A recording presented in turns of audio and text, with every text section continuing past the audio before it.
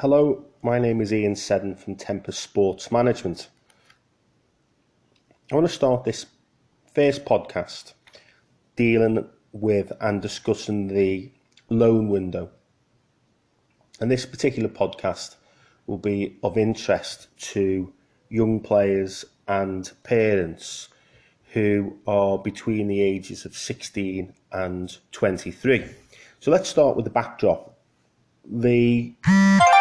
If we deal with the Premier League, the permanent window closes on the 9th of August. So that's for players being signed either on a permanent basis or on a loan basis. So that's the 9th of August.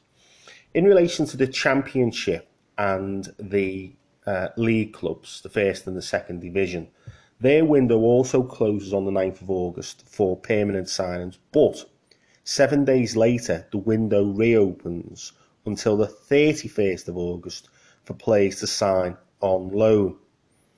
So up until the 31st of August, after the 7 days following the 9th of August, the Championship and the Football League clubs can continue to bring players in on loan. After the 31st of August, the situation we then face for young players falls under two typical loans, and that's a work experience loan or a youth loan. So work experience loans are for scholarship players who are under the age of 18, 16, 17 and 18. And in some cases, a scholarship agreement can be extended for a third year, and that would cover those situations. So a player who is typically under the age of 18, who's on a scholar, can go out on a work experience loan. We then have what's known as youth loans. Now, youth loans can be for second or a third year scholar, and also cover players who are on a professional contract under the age of 20 from the 1st of July of the preceding season. So a youth loan covers, again, professional players on a professional contract and players who are on a second or a third year scholar. So in both circumstances, players can go out on loan under a work experience or a youth loan, falling into those two categories. Now, if we look at the system in terms of development, it's commonly accepted that under 18 competition at elite clubs through the Championship and the Football League is a suitable and a competitive games programme. And so players, the best place for a player to be at those ages is within their host under 18 club. However, there's an interesting initiative where some clubs are loaning players out over the Christmas period. So the under 18 programme closes over the Christmas, and young players will essentially, whilst keeping fit, will be spending time home at Christmas with friends and partners, etc. But what some clubs are doing to test mentality and to get players ready for being in a first team environment is they're able, over that closed period, over that period where the games programme stops, to send players out on a work experience loan to first team environments in clubs at lower levels. So perhaps clubs who are in the Evo Stick, the Midland Leagues, the county combinations, etc. And they're not necessarily sending them out at that point to play, although playing games is important, but it's to experience what it's like in the first team environment, and also it gives them a programme, a competitive programme to continue with over that Christmas period, and again, to test their mentality. We then have the under-23 system, and that's where, in my opinion, and a lot of people in football's opinion, the gap is. Some clubs have under-23 teams, stroke development teams, and the issue with the under-23 system is that it will be made up of even players playing up above their age, so it could be talented players who are 17 or 16 playing in the 23s, but generally it'll be players who are 18, 19, 20, 21, players who are of a similar age. And this creates a lot of issues. It was Roy Hodgson who said that players need to play at a competitive level where every point counts. The problem with the under-23 system is that, does every point count? When a player goes out on loan or a player plays in a first team environment, they're playing with a mix of age groups. And there's a lot at stake. You know, players will be receiving bonus payments. Their livelihoods will depend upon it. There's greater scrutiny as to the performances within the media or playing in front of crowds. And so the intensity and the demands are much, much greater. So when a player goes out on loan, he's playing with players who are several, 5, 6, 7, 8 years older than that player in some cases.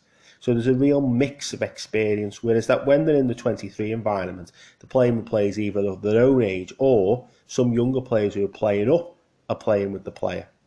So going out on loan as a player has been proven to be the best way forward to cover that gap, that issue we have with the under-23 system. Many people call the under-23 system either a broken or an unsuitable system.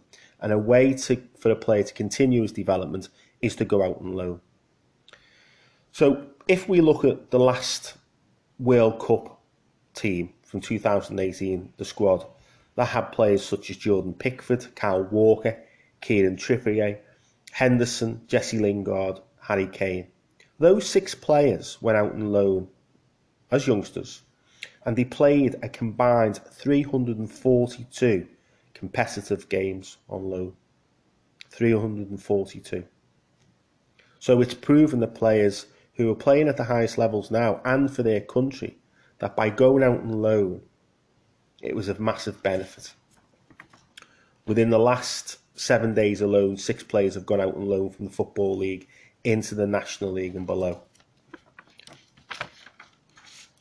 So if we look at loan agreements, we've covered the fact that there's youth loans and work experience loans. Clubs sometimes will insert for their better players who are being sent out on loan that the player plays at least 5, 10 or 15 times. And within that, they have to play a certain amount of minutes. And failure to play those minutes will result in a fine. It was Crystal Palace who recently wrote to all clubs in the league and below, offering their young players out on a free loan as long as the clubs played the players. Loan managers, and this is a sort of in the last 2 or 3 years have become more and more prevalent. For example, Man City reportedly have 17 players out on loan at the moment, and they have a 9-man team who manage and or look after those loan players. During the period of a player going out on loan, he may come back to the club and undertake 2 or 3 fitness tests to check and to see where his fitness is up to. The loan managers will often go out and watch the player and report back to the club and speak to the player during the course of his loan. However, there are cases of high-profile clubs having loaned young players out, and with the young player bemoaning that they've had no contact or touch points from the club whilst on loan.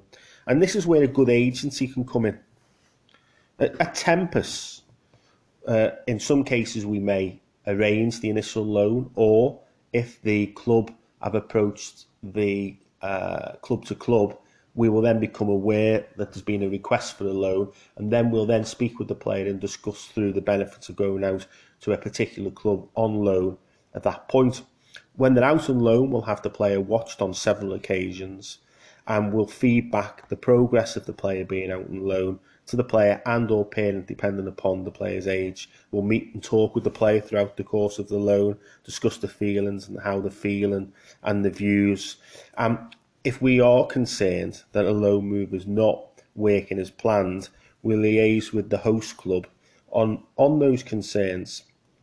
Now, there is the view that when players go out on loan, if they're on the bench as well, the player's still learning. And of course, to a certain extent, all players will agree that being out in a first team environment, whether they're on the bench or whether they're warming up, whether they're training, taking part, they're learning, they're in a competitive environment.